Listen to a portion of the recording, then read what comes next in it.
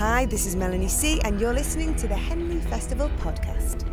Yes, hello and welcome to the Henley Festival podcast. Exclusive interviews from acts and artists who appeared at the festival in 2017. Coming up, we'll be hearing more from Melanie C. She talks about life on the road and living next door to the All Saints. There's also Mitch Benn, Britain's leading musical satirist, with his revelations about partying with Sting. One of the most romantic stories you'll ever hear from the Anglo-Romani jazz duo Faith and Branco, a real sensation at the festival. And we'll be hearing from this man. Is this the BBC? And by the way, the Labour Party and Jeremy Corbyn have questions. I think a chocolate omelette would be my favourite. Now, if you were around at the time, this may be enough to make you feel very old indeed, but it's nearly 20 years since the Spice Girls split up.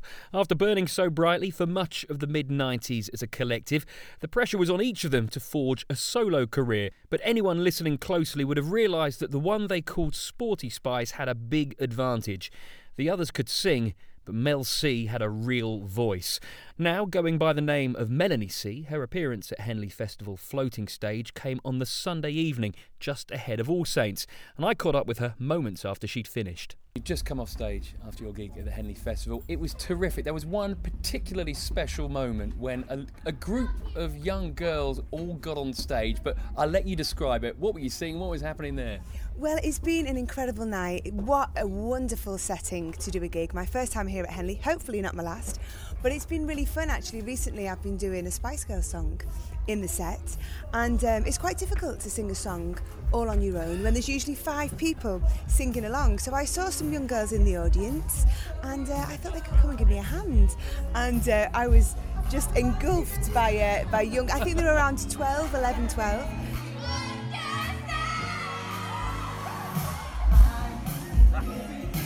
And they were and it was such a wonderful, lovely thing to do. They really enjoyed it. The audience loved it. It was a really nice energy on stage. How different is touring these days to back in when you were with the Spice Girls? It's really different. I feel so lucky that I was part of the Spice Girls and all of the wonderful experiences I had with them, but to have gone on and to be a solo artist and still be going out and doing great gigs like tonight, I feel just so lucky that having that start in my career has enabled me to carry on. And we'll hear footsteps in the background, and that is actually your family stepping in the back. We might hear it's Scarlett who's with you tonight. Is that right? So in that way, it's incredibly different. And it's wonderful. Again, it's a very family affair here. It's a lovely festival. The weather's been great. Both myself and the All Saints girls have brought all the kids along, so it's just really nice that everyone can get together and have a good time. And it's in moments like this that make you feel like really lucky for what you do as a career. I was standing dancing with my wife, and there was this one moment I said to her, I really hope she does, baby, when you're gone. And my wife said, but no, how's she going to do it? It's just her there. Don't worry, they'll find a way. And thank goodness you did. Big hit, like that was a massive song, and I'm thinking, I wasn't necessarily a Spice Girls aficionado, don't get me wrong, but when that song came out and I remember you singing, I thought, whoa, she can really sing. That is something there. Is that a special song for you in particular? Do you know, it's a very special song for me. It was the first thing I did on my own without the Spice Girls, and Bryan Adams I have a lot to thank for, because he really gave me the confidence to go on and become a solo artist, and he's still a dear friend, and I thank him all the time for giving me that opportunity.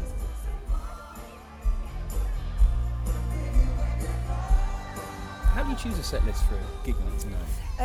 It's always quite tricky choosing set lists, and I think I've come to a point in my career. I'm on my 7th solo record, and of course songs with the girls and some duets I've done with other artists, and we just want everyone to have a great time. So on a night like tonight, you want to have crowd pleasers, so we just keep the set moving, keep it really up, really build to a crescendo at the end, and it really paid off tonight. The audience were fabulous. I got them on the feet early on and they stayed there. So as an artist, you can't ask for much more. All killer, no filler, essentially. Thank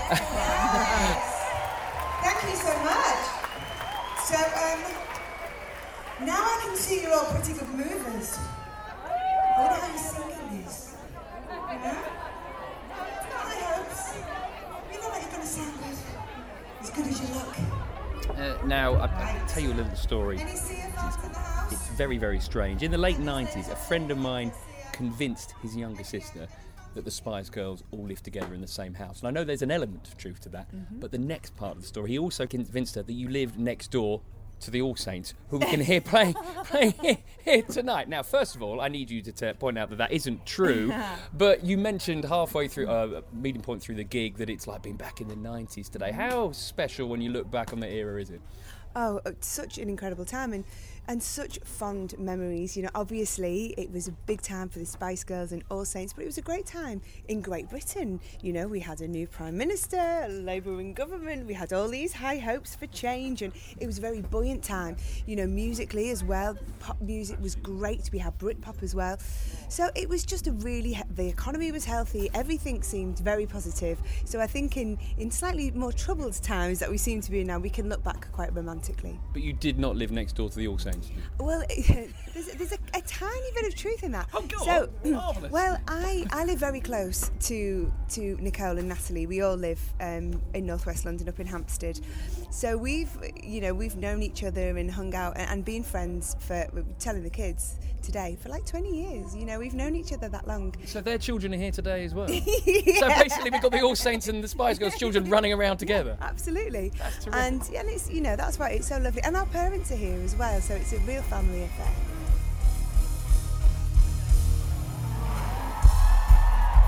Thank you so much for being here. You really have been fantastic. I've enjoyed every second of you, and you have so much fun in store with wonderful Elsa chaos and wonderful girls. My name's Nick Grimsh, Russell Kane, and you're listening to the Henley Festival podcast. Monty. Mitch Benn has been hailed by the Sunday Times as the country's leading musical satirist. Until recently, he was a mainstay of BBC Radio 4's Now Show, and he also has 6 studio albums to his credit, so plenty of songs to choose from. At the 2017 Henley Festival, he played the Salon Comedy Club, but would have been equally at home on the floating stage. When I spoke to him ahead of his appearance, he revealed a surprising story about Sting, but not before a spot of improvisation. So I'm here with Mitch Benn here at Henley Festival. And Mitch, talk me through what you're trying to do at the moment with your lovely little guitar. I was just having a fiddle with the guitar, and I just to warm my fingers up went.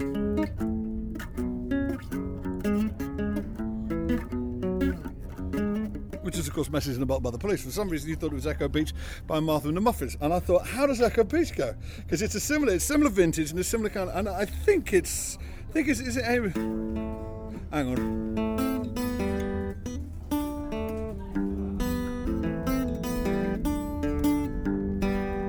Something like that, isn't it? We're going to have to pay a fortune now to both Probably, Sting yeah, and to get Martha the and the clearing Muffins. for that. I know, but we'll find a way around it. I met Sting once. I met him at this celebrity party that I had absolutely no business being at, and he was the only guy who gave me the time of day all night. He was nice, and he was literally the nicest guy I met the whole evening. And it's one of those guys. I've never read a nice word about Sting.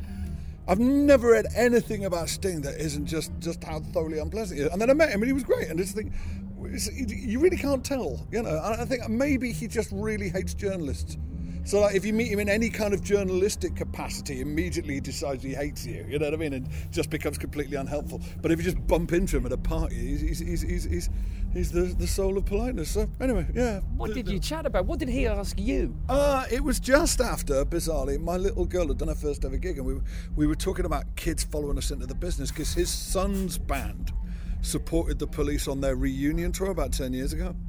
I remember they had that sudden reunion tour, having not spoken to each other for 20 years. They suddenly had a reunion together, which I missed. Because I loved the Police when I was a kid. You know, I know that the people have, you know, reputations of being sort of great, sort of, you know, life and soul of the party or anything, but, you know, you really can't tell. You know. Anyway, never mind. Let's talk about me. Yeah, absolutely. You know, speaking of which, tell me, speaking of artistic egos, suddenly remembered why I'm here. Anyway, go on. have you ever been, not necessarily played Henley before, have you ever been to Henley before? What do you know of the I've been place? pretty much everywhere, and the only things I really know about it are the festival and the regatta, and I have played this before, and I don't recall it being quite this big and rock festival-ish. I think that may be a recent development. I remember doing, again, quite a late night gig in front of a fairly well-dressed crowd in the summertime, but I don't remember there being a kind of a sort of stadium field with the Pet Shop Boys on, like 25 That's what we yards can hear away. in the background. Yeah, that's the actual Pet Shop Boys, folks, isn't it? And Henley has that, I suppose, its unique selling point of people all dressed up to the nines, looking incredibly flash. Yeah, I'm wearing my bow tie tonight. You seem to have neglected Bond, yours. and I'm seriously letting the side down in that respect. But I think Does that change your approach? It can't help but. It's interesting because usually, on the one hand, you find it slightly off-putting because the only other time you play an audience that's all in black tie is when you're being dragged on at somebody's Christmas ball or something. And that's usually a complete non-starter, but so damn well paid you just suck it up. You know what I mean? You're usually getting a good few £1,000 to be completely ignored by drunk people in dicky. Can you give me an example of any examples of that you've done? God, well, you do weird fun. This one wasn't black tie, but I remember many, many years ago doing some corporate function for some company. I think it was an offshoot of BT or something, and it was up in Manchester on the back lot of Granada Studios. It was me and two other comics, and they put us on at midnight after the karaoke and the Cher tribute. But they were so drunk by the time we went on. And there is this idea, oh, don't worry, we'll get them nice and drunk. No, some inhibitions are good. And knowing which way the stage is a very positive attribute in an audience. And remembering why you're there and not actually blacking out and throwing up on your shoes. You know what I mean? There comes a point at which an audience is just unentertainable. And they were way past that point. At one point, a guy passed me on his way to the toilet and was feeding himself along the wall. You know what I mean? Like he was sort of crawling along the wall with his feet on the ground, just sort of feeding himself along it like it was some kind of precipitous ledge, you know. And I thought, oh my God, we haven't got a prayer here. And it was a complete waste of everybody's time, but quite a lot of money. So what are you going to do? I suppose you've always got to be adaptable because this. It's kind of a blank slate standard because technically there's very, very little going on. I mean, there's more going on with me than with most people because I've got a guitar and I sing songs. But all that's actually happening is a person on a stage saying stuff. And within that framework, look, literally anything could happen, you know. And you have to be, because it's in that respect, it's such a blank slate. It's not structured in the way that, you know, a play is structured or a band is structured or even somebody who's left his phone on is structured. And, you know, that was Sting. Yeah, it was Sting saying, what are you saying about me? Make it easier for you to write satirical songs, the current climate? Yeah, but I'd rather not. I mean, this is you know, something, you know, the great John Stewart said about 10 years ago. People said, but a minute, you like it, don't you? You love it, you satirists. You love it when everything's going wrong. You love it when everything's, you know, the wheels are falling off and society's going, you know, you love all that. And it's like, you're out of your mind? You know, I've got children. You know, I'm trying to raise kids. And if, you know, if they get to live in a happy and prosperous world, if that means I've got to try a bit harder to come up with zingers, then that's the price I'm willing to pay, you know. So yeah, on the one hand, the universe is rather shoveling material at us at the moment, but I'd really rather it wasn't. I'd rather have to work a bit harder to come up with the gags. The other comics, they only need a microphone when they go travelling around. You have to travel around with, albeit it's a lovely, beautiful little guitar. But is there any jealousy there, or is it quite? Not really, no. Not once I got the dinky one, anyway. I mean, for the folks, for the benefit of the folks at home, I play a Yamaha Traveller guitar, which looks like a regular guitar, but it's only about 3/4 the size. And for reference sake, Ed Sheeran plays a Traveller guitar as well. He plays a Martin Traveller, but nobody can tell because he's literally 5 foot high. I met him once. He's a thoroughly nice guy, but he's tiny. And I've seen a photo of him standing with his arm around Taylor Swift's shoulders. So either she was on her knees or he was on a box, because she is a good foot taller than Ed Sheeran. So anyone listening at the moment who's considering, you know, they fancy themselves or fancy giving musical comedy a go, what would you say to them? What advice would you give? I'd say send me the MP3s to mitchbennett@hotmail.com and I'll use them in my podcast.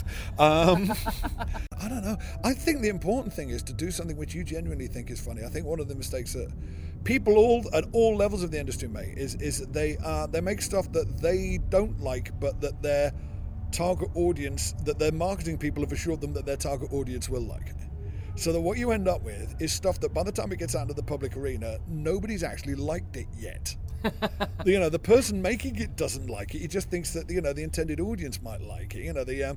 The people commissioning it, they don't like it, but they think that the intended audience might like it. And I end up with pop music is the kids buying it don't like it, but they just fancy the guy or girl who's singing it. And you end up with particularly in pop music, with an awful lot of music which comes out which literally nobody actually likes. And I think if you do something that you like, by the time it gets out into the open, at least one person has liked it. And as such, it's exponentially more likely that other people will like it too, because you're not that weird. You're a creator, but you're not that weird. It's so utterly freakish that the stuff you think is funny or groovy is going to be completely lost on everybody else. So if the one reassuring line we can tell people who are thinking getting into this is, you're not that weird. Well, some of you are, but most of you aren't. But just do the stuff that you think's good. Do the stuff that you think's good, and worry about how everybody else feels about it later. Hello, I'm Ruby Turner, and you're listening to the Henley Festival podcast. Mitch Benn wasn't the only satirist in action at the Henley Festival. The opening act on the opening night saw Matt Ford make his way to the Salon Comedy Club. Political humour is his game, including, as you'll hear, a first-class impersonation of a former Henley MP. But I started off by asking if he'd ever been to Henley before. I don't think I have. I thought I had, but then when I got out of the train station, I walked the wrong way through the car park, so I definitely haven't been here. I ended up near that care home at the back end of the car park, which anyone who knows, I've now got an intimate knowledge of whatever it's called, Acorn House, or whatever it's called. So no, this is my first time here, and it's one of the most beautiful places in Britain. So are you aware that Henley is where Boris Johnson was first an MP? What are your thoughts of playing in, if you pardon the expression, Boris Johnson's old patch? Oh, it's a great honour to be in the confines, shall we say? No. Let me just, for the sake of the record, make it absolutely. I mean, I do a bit of material at the moment about how he's got sort of 10 answers. He's answering 10 questions at any one point. Is this the BBC? And by the way, the Labour Party and Jeremy Corbyn have questions. I think a chocolate hot dog would be my favourite. And these ISIS chappies, what are they up to? He's always got 1,000,001 different things on his mind. So it's an honour to be in the old patch of one of our biggest politicians. We are recording this interview just, a few minutes before you go on stage, and this podcast may not be released for a few weeks, a few months. And in that time, given the current situation, anything may have happened. What are your predictions for the next, year or so? My predictions is that it will continue to be unpredictable. I don't know. I mean, I sort of, on Theresa May, alternate my view by the hour on whether she's going to last 5 years or 2 years or won't make it past the weekend. She's next door in Maidenhead. That's right. I was in Maidenhead the other day and sort of taking the mick out of her, and a couple of people got a bit annoyed that I wasn't harder on her, which I thought was very interesting. So rebellion at home for Theresa May. Imagine if she lost a seat. I can't see it. I mean, it was an arts centre and it was probably full of liberal lefty types, but it was, the people there not happy with it. I got this theory that if I ever want to get anywhere, if I ever need directions, the best person to ask would be a stand-up comic. Is that fair? If I were to hit you with a quiz like how do I get the wig in or something like that, would you be able to help me? How did you get here? I do it by train. I can drive, but I got rid of my car when I moved to London. So what I've become obsessed with, and it's just like I only realised I was obsessed with it when someone the other day said they were going somewhere, and I realised that I probably know which London train station they would have to leave from. So, if you're going sort of Derby, Leicester, you go from St Pancras. If you're doing Leeds, Edinburgh, York, you go from King's Cross. If you're going west, if you're going Bristol or Wales, you go from Paddington. So already I've started to build, today, Paddington via Twyford. So absolutely, transport links. If you go by car, comedians will have an encyclopedic knowledge of the roads. If they go by train, they will know the train network very, very well. What about things like hotels and B&Bs and things like that? Tell me all about a comedian's experience. The problem is, you always think, well, I'm getting paid this much for the gig, it's costing me this much to get there. You sort of penny pinch on your accommodation, and I always regret it. I always think, I should have just, for the sake of feeling like I'm not a complete loser, I should have spent that extra 20 quid to, come on, have a kettle. I remember, where did I stay once that was the most depressing? Huddersfield, was I stayed in a B&B there that was, I went single room instead of double. It was basically like in a box room. There were like brown stains up the wall. It was the sink, the tap was the cold tap wouldn't run cold. Just, little things where if you're at the end of your tether anyway, they will finish you off. But Premier Inns are good because you get, if you're booking well enough in advance, they're very cheap. You got a good night guarantee, and on top of that, the breakfasts are all you can eat buffet breakfasts, and they've added bubble and squeak to the menu. Dangerous territory breakfasts on the road, though, aren't they? They are, yeah. It's a real letdown. They say, oh, it's just continental. You think, oh, come on, man, I've come all the way from London for this. So what, in your opinion, makes Henley Festival such a special place to be, such a special place to perform? Well, I think it's the natural beauty of the area is always a treat. Comedy takes place, on the whole, it's a pretty grungy, low at heel, down at heel places, and they're often not run properly. It's often, a faulty mic next to a fag machine in a crap pub. It's always a pleasure to come to somewhere that is immaculate, that is well run, that looks beautiful. Like that's a treat for anyone to perform in, really. Hi there, this is Stephen K. Amos, and you're listening to the Henley Festival Podcast. So finally, anyone who made it to the Bedouin stage on the Friday night would have witnessed what for me was one of the highlights of the festival. The phenomenal Faith Ibranco played so well with such energy that the crowd demanded they come back again and again. But there is more to their story than just amazing music. It's a tale of hope and love with an ending that's only just begun.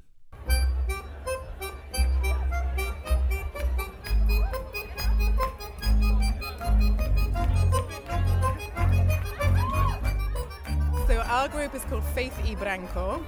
I am Faith, and this is my husband. Hello, Branco. Hello.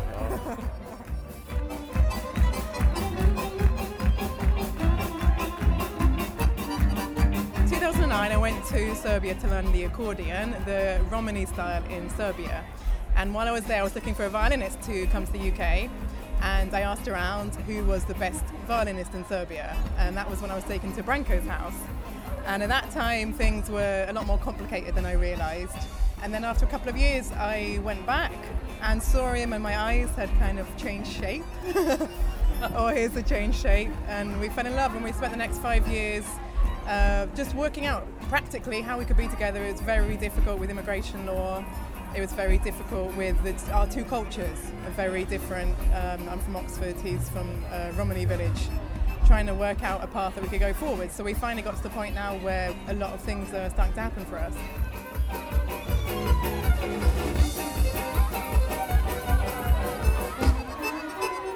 What kind of reaction do you get from people who are not necessarily jazz or folk fans, but people who've never really heard the music before?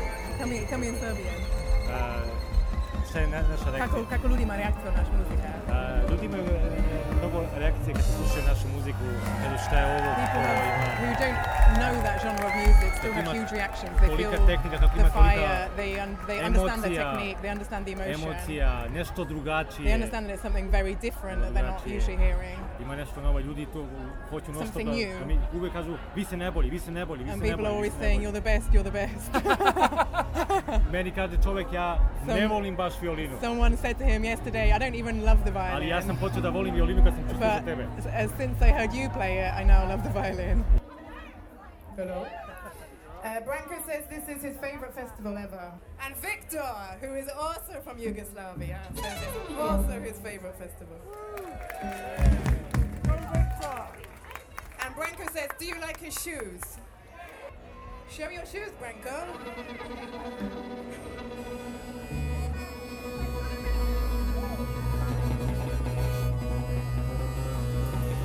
Are there other musicians from where you live, not necessarily as good as you, but with that kind of talent?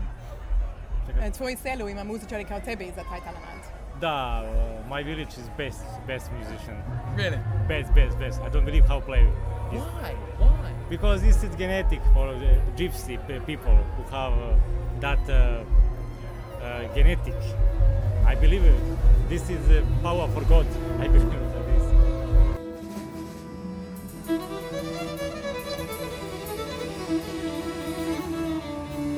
instrument, the accordion. I don't know how to describe it. It's not necessarily the. Choose my words carefully. Yeah, you know, there's something of this. Yeah, I'll go with that. Sexy. That was the word I didn't want to say, but you said it for me. Well, no, do you know what? I've never actually been a huge fan of the accordion. I was kind of forced into playing it because I'm a pianist. Okay. But due to my lifestyle, it was very impractical to be carrying a piano around. But actually, the one style of accordion playing that really touches me, that has a lot of pure emotion in it, is the style from his village. That kind of gypsy style. So that's the style I've kind of become glued to. Honestly, a lot of other styles just make me feel like vomiting a bit. It's just like... Marvellous. That'd be a show. Woo!